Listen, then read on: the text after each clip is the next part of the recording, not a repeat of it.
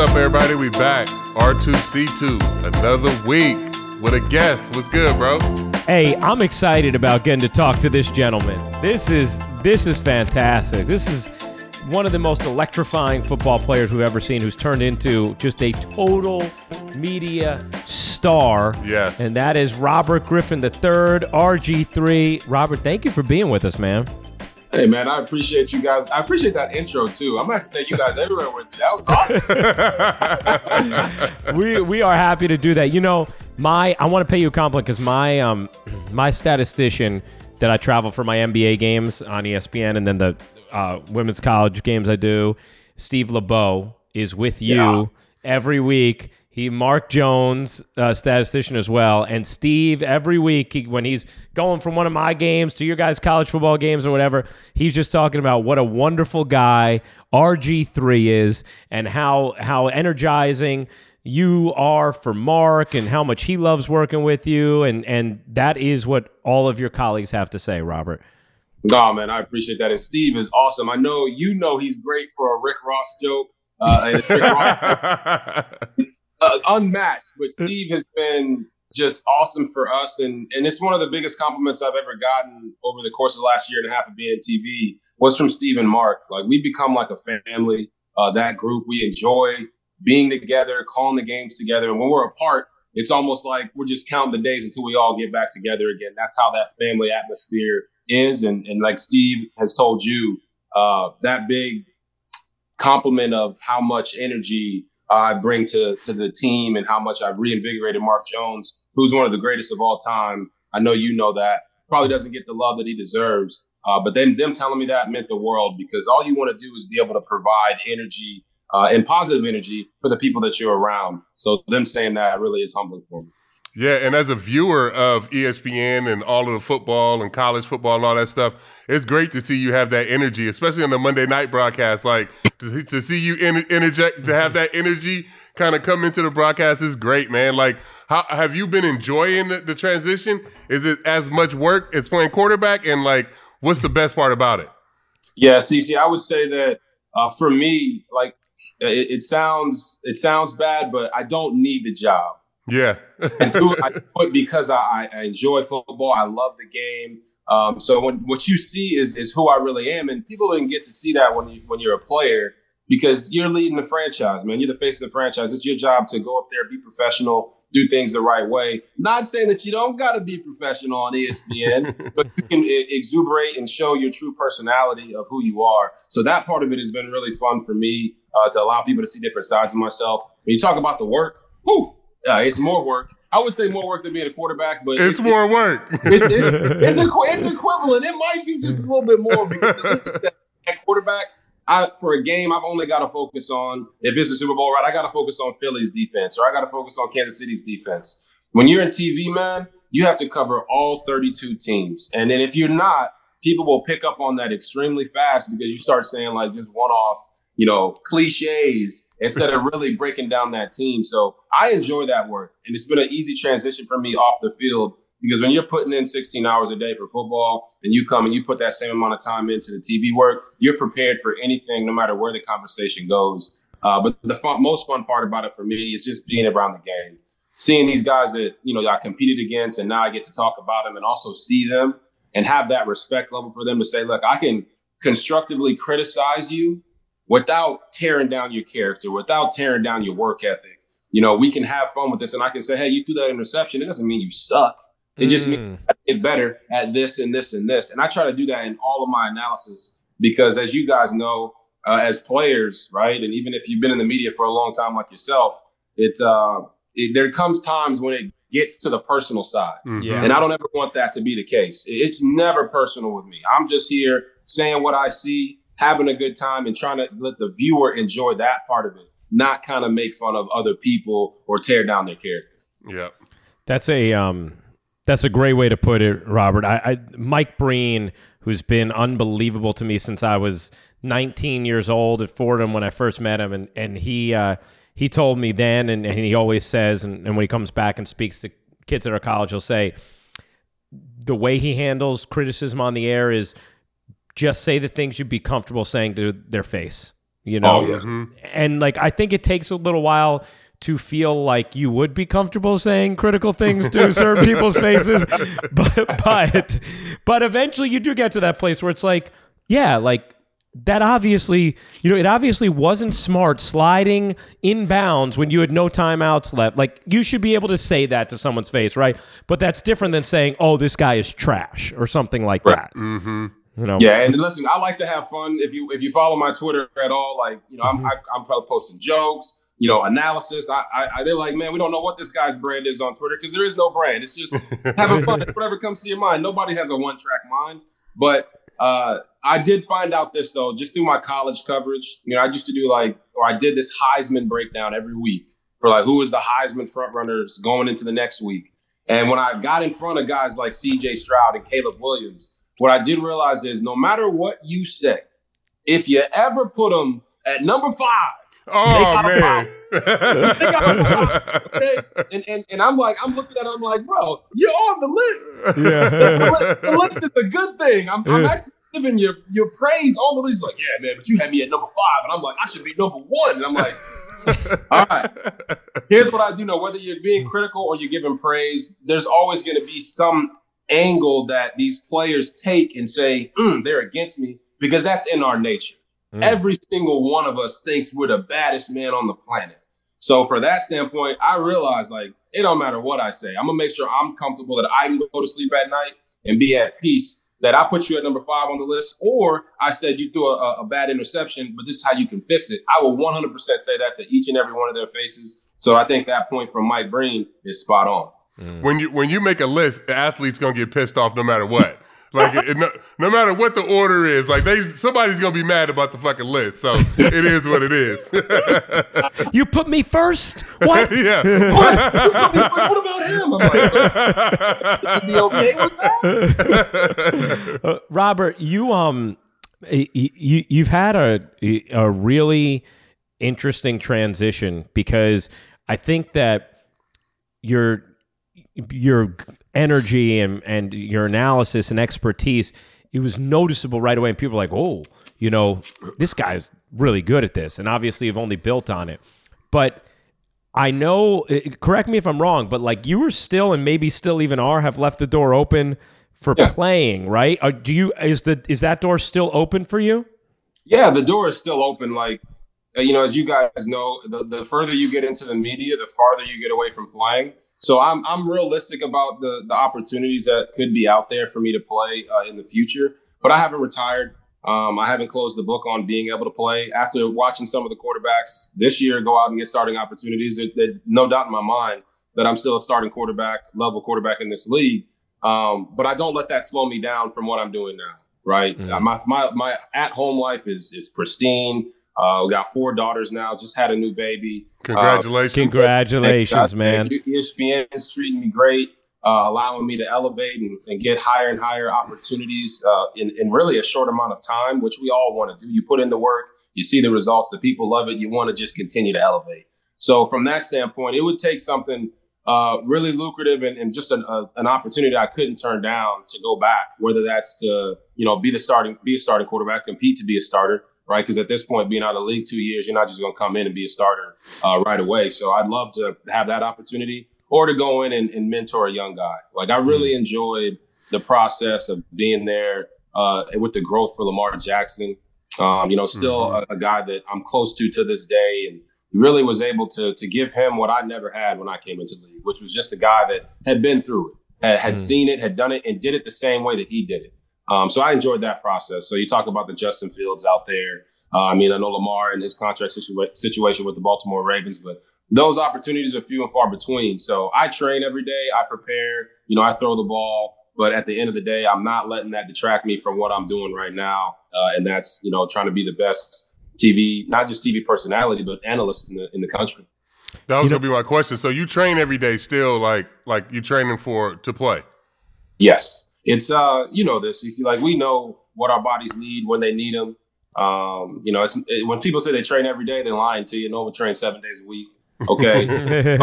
You're on for 4 days. You got your one rest day in the middle of the week. But I know how to get my body prepared and ready to go. So if a team was to call, I wouldn't be shocked. I wouldn't be like, oh man, I wish I was working out. Yeah. Ready man stays ready. You don't have to get ready. And that's kind of the approach I'm taking towards it. Tom Brady just retired at 45, guys. I'm 30. 45. Right? I'm 32, so I got some time in me left. If Brady can play until that long, now granted, he's got 7 rings, so he can play. No, I mean, but look at Aaron Rodgers, he's 39 years old, and everybody's after him like he's the hottest free agent. You know what I'm saying? Like, I'm posting him every day on my Instagram. Like, I want him in a Raiders uniform. That would be interesting, right? Right? And I don't get it twisted, right? Aaron Rodgers won a Super Bowl. He is what people call the GOAT, the baddest of all time, one of the most talented quarterbacks. Tom Brady is the GOAT, 7 rings. I understand why those guys have had the longevity. So I'm not putting myself in that category, but I do have the desire to continue to play. ESPN knows that. My broadcast agent knows that. My NFL agent knows that. If that opportunity doesn't come, it's no skin off my back. I'm very proud of what I accomplished in the NFL, the obstacles that I had to overcome, being out of the league for a year, coming back, doing 3 more years. Like, all of that's part of my journey. And it's part of the reason why I've had the rise in the media that I have, because I'm not just one story. I've seen the hilltops.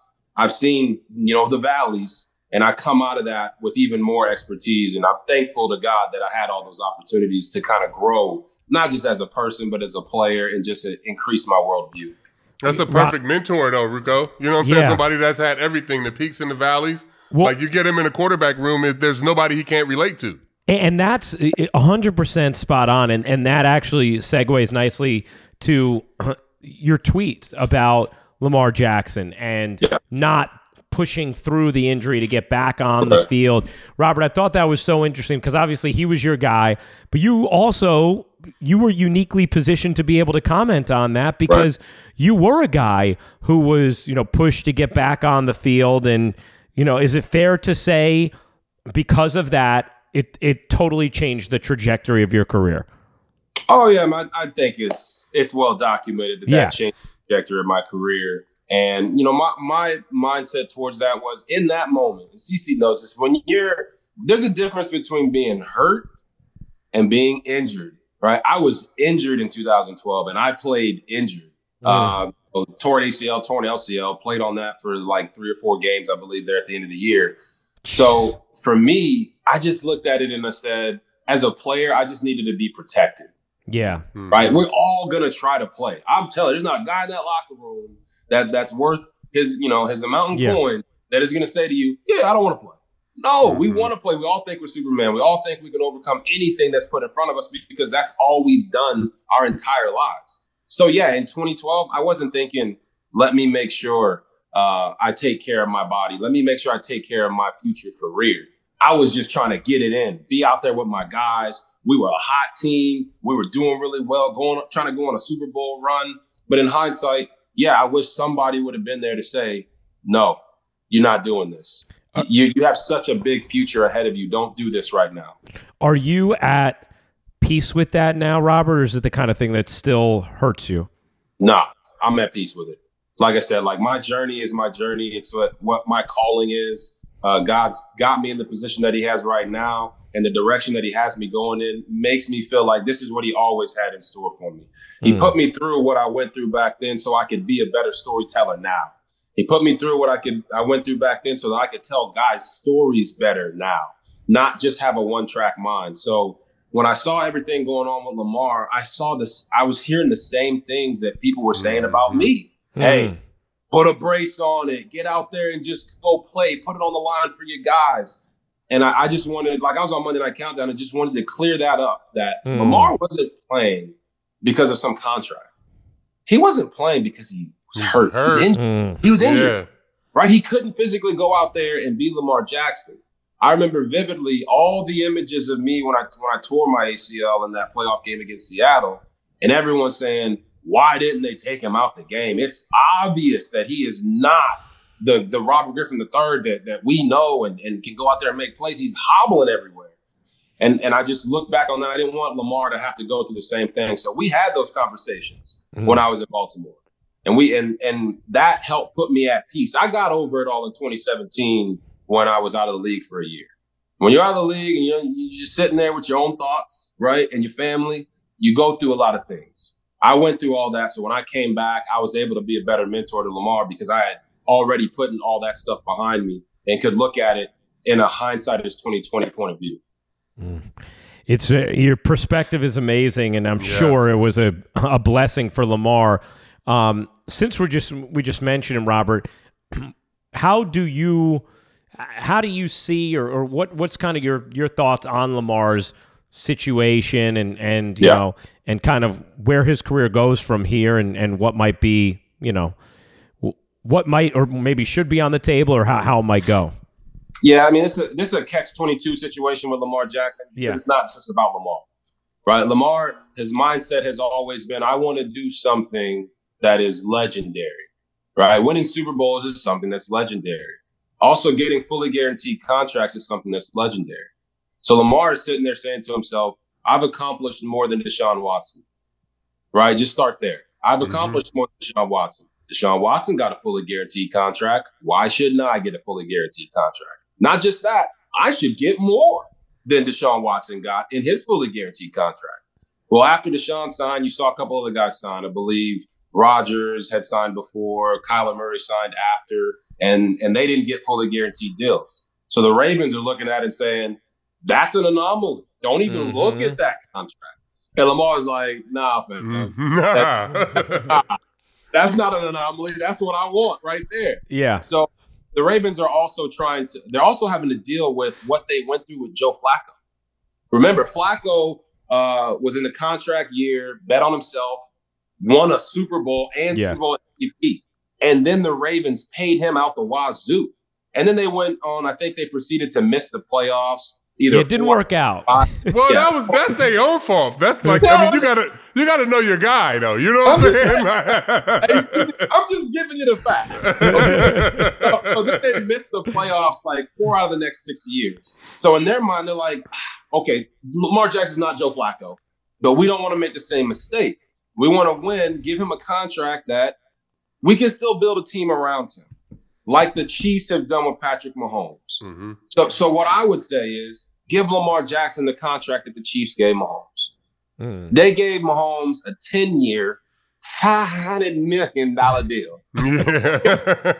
Now, all of it wasn't guaranteed, but they gave him so much. If you want Lamar to sacrifice something, then give him a deal like that. I just think because he's been on IR the last 2 years to finish the season, there's a little bit of reluctancy to give him such a long-term deal, if that makes sense. So I think all of that is what's going on with the Ravens and Lamar Jackson. The success of that franchise is so tied to him, though, that like you got to gamble. You know what I'm saying? Like, and he's that good. Like you said, he's better than Deshaun Watson. He's not Joe Flacco. Like he's an MVP. You know what I'm saying? Like when this guy's healthy and he's able to get out there and play, your franchise is one of the best in the AFC. You know what I'm saying? So, I mean, you got to pay the man for that. Yeah, I definitely think you got to pay him. And really, when you look at it, they built this entire team around him. Around him. The whole squad is built around him. See, I was there when it was going on. But even to the point where you have to bring a backup that can kind of do what he does. You know what I'm saying? Like, you have to have that type of like backup. Like they built that team so much around him. Like it's kind of odd that they don't want to pay him. And the more odd thing is because I was there when this was happening. So Joe was the starter when I first got there. I was like the 7th quarterback on the roster. I had to earn, which is weird, right? You go from first pick, now you're like 14th quarterback on the roster. The numbers keep increasing, right? And you have to prove yourself. I forced the Ravens to keep 3 quarterbacks because that's how well I played when I got there. So I saw the transition from Joe Flacco to Lamar Jackson in the middle of the year. And I'm telling you, man, I haven't seen anything like it. The offense was completely different. And here's the other kicker. Lamar's got a special, like one of those, sixth sense type of minds where he sees the game different. So, like for me personally, I played better under Marty Morningwig than I did under Greg Roman because Marty was more of a true West Coast guy. Mm-hmm. Greg Roman was a great run game guy, and the pass game he put together only matched up with Lamar Jackson. So when you see Lamar throw and play in that system, it's great because he sees it different. He's instead of reading 1 through through 5, he's reading 5 through 1. I don't know how he does it. I don't know, but he does it. And you saw that with Tyler Huntley when Huntley was in there, right? It was a completely different feel for the passing game. Mm-hmm. And because they shaped it all around Lamar and then they catered to the way his brain sees everything, he was the only one that could run that system at a high level. People don't talk about that because it's a little difficult to understand. But Lamar would make throws in games that I never saw him make in practice, CC. Never. That's it was crazy. I watch it, I'm like, what? How did he make that? This man never makes that throw in practice. He come aside in his MVP year. I told him on the sideline like halfway through. I said, "Bro, you gonna win MVP." This man threw like 4 touchdowns in one game and had the worst week of practice I've ever seen in my life. Talking about practice, but he's a special kid, special talent, and I hope they pay him because the whole city of Baltimore loves that man. Yeah. Robert, when you think about your upbringing, you're born in Japan, right? The son of 2 U.S. Army vets. When you think about, I guess, the charisma of your parents and the military background as well, how do you see those things now sort of coming out in you as a father, as an adult? Yeah, man, that's a good one on the born in Japan. Not everybody knows that. So I like to say I'm black and East, you know what I mean? So, but no, the charisma, a lot of people have talked to me about that. Like ever since I really came into the spotlight in college and, they say, hey man, your smile and the way that you talk about things, the energy you bring, it brings people closer. It draws people in. And I wasn't always like that. Like when I was much younger, I was very shy. And the turning point for me, my parents always stressed discipline, right? If you say you're going to do something, you do it. You start something, you finish it. And we've all had moments in our lives where we didn't finish something that we started. But that kind of mindset and always knowing that there's a greater calling for what you're doing, right? I tore my ACL in 2009. People forget that because after that, we came back and won a Heisman at Baylor in 2011. Mm-hmm. So some people think the only knee injury I've ever had was in 2013 in that playoff game. But in that moment, I had to make a decision. What am I doing this for? Like, what is my why? And for me, I'm a faith-based guy. I just don't throw it in everybody's face. Mm-hmm. But I made a decision in 2009 that I was going to accept Christ into my life from myself. Mm-hmm. I grew up in the church. Don't get me wrong. I was at 6 years old. I'm in the church, falling asleep like everybody else, right? Yeah, right. With those long, CZ might know about them. Long black church services that started at 10 a.m. and ended at 3 p.m. Missing every football game. Hey man, Broncos are playing. Can I get out of here? 2009, I tore my ACL, and I made the decision in that moment that I was, why me? Why did this happen to me? I was doing everything the right way. I was stretching, foam rolling. I was going to class and doing my homework. God, why did I have to tear my ACL? So I made the decision after 2 weeks of kind of just sulking that I was going to dedicate my life fully to God and make sure that everything that I do was to bring attention to his kingdom. And for me, that's kind of helped me always find the silver lining in what's going on. Hey, I tore my ACL here. Boom. It's for me to come back better. Boom, I tore my ACL in Washington. Boom, it's for me to come back better. Oh, man, I didn't come back better. What am I doing? Well, God was just pivoting my relationship and pivoting everything in my life to bring me to TV, to be a voice for the players, to be a voice for the people and the fans out there, to teach them this game. So what I was trying to get out, you got me on a soapbox now. But what I love it. What I was trying to get out was everybody, like my teeth now, I use Invisalign. So my gap is gone. But for 29 years of my life, I had a gap in between my teeth. So I didn't smile a lot when I first got to college. I went to Big 12 Media Days, and one of the guys taking pictures, I took a picture and I didn't smile. He said a joke, right? I laughed. He got a picture of me laughing, showed it to him. He said, man, you got a great smile. And when I tell you, man, that changed my life. Like from that point on, all I did was smile. because that guy told me, man, you got a great smile. You got a photogenic smile. That helped me, overcome my fear of the gap that I had in my teeth. Now, obviously, I got rid of the gap, and people don't really notice it as much because I've been smiling for 10 years. Yeah. Long. But it just showed me that, like, moving forward, like, kindness, like that one compliment that you give somebody that's, obviously meant for the right intentions and purposes can change their life and change their day, turn their whole world around. So I'm really grateful to that guy, because now all everybody tells me is, man, you got a great smile. But he was the one that got it out of me. That's an awesome story, Robert. That is. That really is. That's like why I love doing this podcast. Stories like that. Like that's so great, man. Because you got an amazing smile. It's undeniable. You got a great smile. That's really cool, though. I hope whoever he is, he knows it was him, and is listening and appreciates that role he played in your life. That's really cool, man. That's maybe when you post this, he'll come out the woodwork. That's right. It was me. Hey, you know what, Atta? That should be our goal on social media. Like, can we find the photographer from Media Day in, what was that?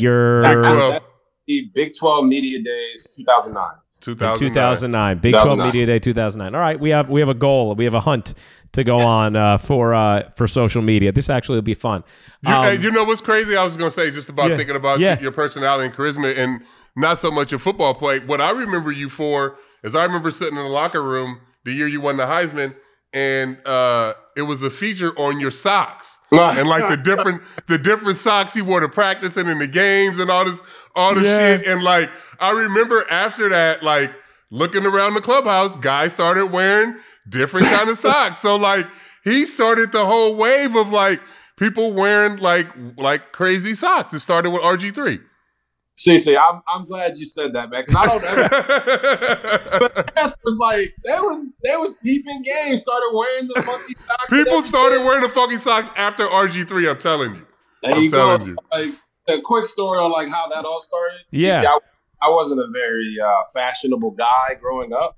I know people look at like the suits now and like, man, he's always on point. Yeah. But when I was growing up, man, like, not a well-to-do family. Mm-hmm. So I'm wearing Starter, Walmart, that Target had, just probably started taking off and everything. So I'm wearing those types of clothes. So my only outlet was athletics. So I went and dominated on the football field, basketball court, baseball, track and field, so I could wear whatever I wanted to school. Because I didn't have anything. So I didn't want them to bully me. Like, I'm the quarterback. You can't bully the quarterback. You can't bully the best athlete. You can't bully me. So I was wearing pajama pants to school.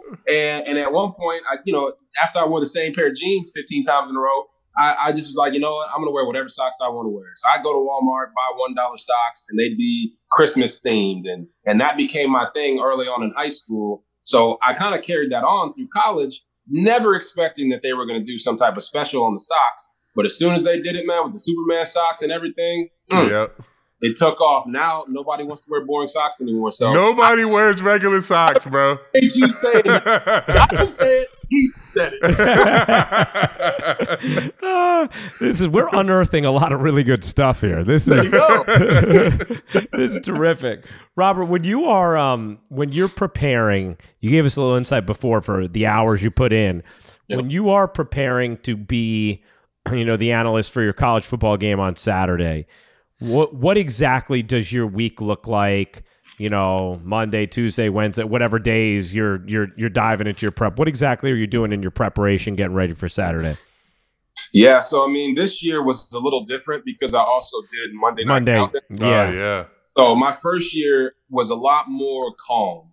I was, the first Monday I'd have our production meeting. My producer the last 2 years has been a guy by the name of Kim Belton, been in the industry over 40 years. Yep, I know Kim. I've worked with Kim. Yep, played basketball over at Stanford. Kim's awesome, right? He gives you the blueprint. This is what we're going to do this week. Hey, Robert, we got a special thing here that you might be able to do. How do you feel about it, right? Because we like to go in and really immerse ourselves in the college environment. What are the traditions? What's an event that we can go to and kind of highlight on the broadcast just to give the viewer a little bit more? We knocked that all out on Monday. Mm-hmm. So in that Monday call, I'm already having to tell my entire crew, hey, here's the quarterback. Here's the star receiver. Look at this. Here's what they're doing, these tendencies. So on the weekend, like on a Saturday, after Saturday game, on Sunday, I'm already studying the next team. Wow. So that Monday meeting, I go into that, I can tell them all these things. So I've already watched tape on Sunday. And the rest of the week is literally me finding the tape and the tendencies so I can go and be the best analyst possible. But then also finding stories of these kids that are worthy of telling that the audience might not know about. So I really break that down, and I go Sunday, I watch both teams so I can give a good report to my team on Monday. And then Monday, Tuesday, Wednesday, I just alternate days of watching film on both teams. And I mean, when you talk about film study, I mean, it's probably over 15 hours of film per week. Jeez, man. Because in college football, it's different than the NFL, right? Brady played for 20 some odd seasons. Well, in college, these guys are turning over every year, right? This guy was a 4-year starter. Boom, he's off to the NFL. Well, who's the guy playing behind him, right? And this guy is a grad transfer, or he, transfer portal, and it's crazy.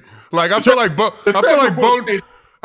Bo Nix has been in college for 14 years. Yeah, like he had a whole SEC. He had an old SEC story. Now he in the Pac-12. Like it's crazy how long he's been in college. It's and in year 15, he's gonna be the Heisman favorite. He's gonna win the Heisman next year. He's gonna be that's tremendous. So that part of it, like the transfer portal and everything, it just makes it so much harder to study for these guys. Yeah. So I got to know who the first, second, and third quarterback is, because we've had Oklahoma this past year. And what's the quarterback's name? Dylan Gabriel went down. He got hurt. The backup comes in. He got hurt. So I had to study who the third quarterback was. And it was actually pretty fun, guys, because his name was General Booty. So, oh my God. that was pretty funny. I can't even lie. That was pretty good. If there was ever a time where you want two quarterbacks to get hurt, it would be when the third one is General Booty. General Booty. He started warming up on the sideline, and I couldn't hold back, guys. I couldn't hold back. Booty's getting loose on the sideline.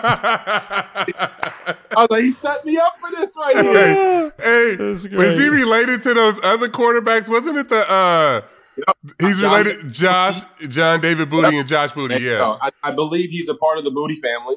Okay, he has to be. Hey, he's a part of some Booty family. That Booty family. General Booty family. Booty family.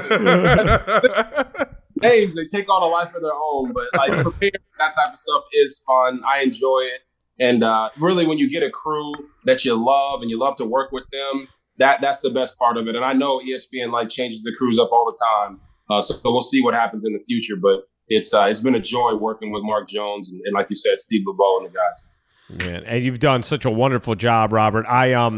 The interest for CC and I know goes deeper into you and your career. But since it's Super Bowl week, we should also ask you how you see this game playing out between the Chiefs and the Eagles. Is there one or two things that you have a lot of conviction about, either matchup wise or anything that you're feeling like, I feel pretty good about this happening on Sunday?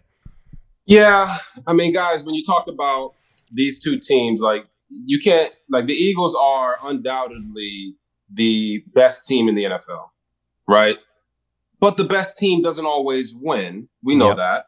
Yep. They have to be the best team on that day. Mm-hmm. So you look at what Mahomes did in the AFC Championship game. 326 yards, 2 touchdowns without his 3 top receivers because they all went down inside that game.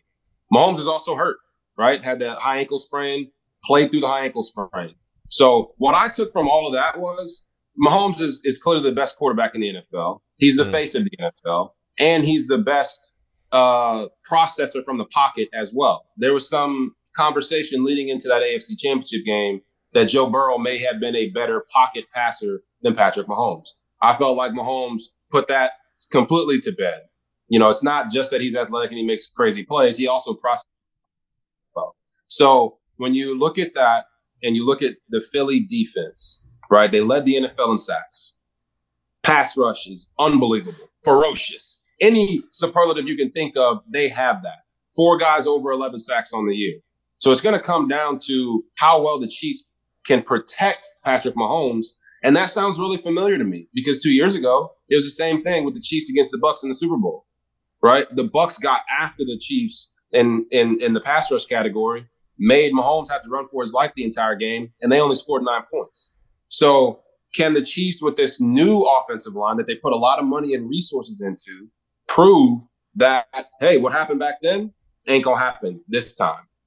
Because with the Eagles defense, they faced two guys really this year that are elite processors from the pocket, and that's Aaron Rodgers and Dak Prescott. Now, everybody can have their feelings about Dak, but the bottom line is he can process from the pocket.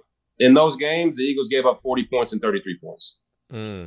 Right? So it's mobility because both of those guys are mobile. It's ability to process from the pocket. Both those guys can do it. Can the Eagles stop the Chiefs from scoring with the greatest quarterback this game has seen in a long time, right? Now, Brady is the greatest of all time, but Mahomes is the face of the league right now. Can they shut that down? I think that is going to be fascinating because I don't think they're going to blitz him that much. They will pressure him with their front four. They're not going to blitz that much. So how much can they get him off the field, put them in bad down and distances? I think that's going to be a big key. On the other side, with Jalen Hurts and the Eagles offense, really what it comes down to, they got to run the ball. The Eagles, percentage-wise, because I've already done a lot of studying for this game, percentage-wise, they play some of the most two-safety defense in the NFL, which is two high safeties, light box. Their percentage of light box is the greatest in the league. I think they're number one. Also, they play a ton of man coverage. They're eighth in the league in the amount of man coverage that they play.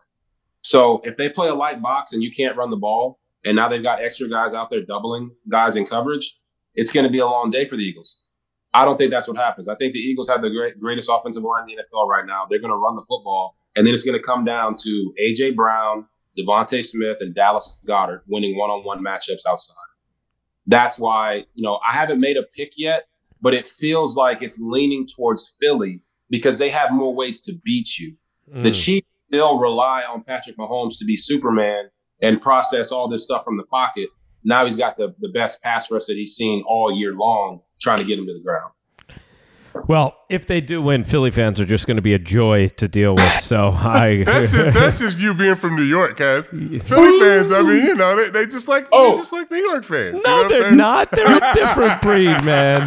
You're from New York? Oh yeah, yeah. How do you think about the Empire State Building being lit up green, right? What? Who did that? Honestly, it was when it was first sent to me. I think it was first sent in our group chat. Yeah. I thought it was a joke. I thought it me too. I was like, no fucking way. They clearly no. That was horrid. The idea of those colors from that team and that city being lit up in our city, I was like, what? You know what's crazy though? Like where I live like 15 minutes outside the city. I live in Jersey, and where I live here, Eagles fans like crazy all up and down the street. It's nothing but Eagles fans here. It's insane. It's so but they're a different breed though. Different breed. Philly fans are a different breed, bro. I was like, oh wow. Yeah. They really went there. Yeah. NFC East. Everybody just joining in together. Yeah. Somebody lost their job for that. Somebody definitely lost their job over that shit. Yeah. They tried to play it off on Twitter, but they didn't. No. Somebody got fired. Hey, Boston fans could be tough. New York fans could be tough. You experienced it in your division, obviously. Oh yeah. With the New York fans and we know Cowboys fans are passionate. There's nothing like Philadelphia sports fans. They are a completely different class of. Yep. I am actually fearing for the safety of people. Like they are a different level of fanatic. They truly are. I'm kind of rooting for this though. I want to see it. Like I want to see all the shit in the streets in Philly. So I kind of want them to win. All I know is whoever the Chiefs don't touch the Rocky statue. Oh no! Don't touch the Rocky statue. With the Rocky statue. That's the number one mistake. As long as you do that, it's almost a guaranteed loss. So don't touch the Rocky statue. I mean, they touched the Rocky statue, and the quarterback was hurt fucking one series into the game. Like, this shit was crazy. Yeah. Oh, it was don't crazy. Do that. Philly fans know that Rocky is fake, but they act like he's real. So you don't mess with the fiction. I don't even know if they know they know he's fake. I don't think they know he's fake. I don't think they know he's fake, cuz I think they think he grew up right down the street from a lot of these motherfuckers. That's the thing about Philly people, cuz. They saw him. They tell stories about seeing him jogging through the neighborhood. My dad went to kindergarten with him. I mean, have we had a movie that really like inspired such a generation of people to, like, go run the Rocky steps? Like, they're called the Rocky steps. I know. It's and the movie's great. So movies. All 15 of them. Yeah, exactly. I'm a big Creed fan too. I'm excited for this next Creed. I mean, fuck Creed 3, bro. The trailer didn't tell us everything that's about to happen in the movie. I'll still go see it. I'm gonna eat it up. I still will. Every time I go see a Creed movie, I come home and I get on the bench press, man. Because the trailer's 7 minutes long, cuz. Just go watch the trailer. It's going to tell you everything that happened. Robert, thank you for being with us. I know times are busy. You have a newborn. You have a house full of wonderful daughters as it is, and you're at a busy time of year for your high-demand job. So thank you for cutting out some time for us, and you've been as wonderful here as you are when we witness you on TV. So thank you, man. Yes, sir. Oh, man, appreciate you guys making time for me. You guys are phenomenal, and congrats on the show. Nah, we know what it's like, bro. Get that golf swing right. I see you in Tahoe in July, bro. Hey, man, I'm going to work with the coach right now. Thank you, Robert. That's Robert Griffin III here on R2C2. You guys know the deal. New episodes every Thursday. Bonus episodes as well. You can follow us on all our social platforms and also download the podcast wherever you get them. Peace, everybody. Peace.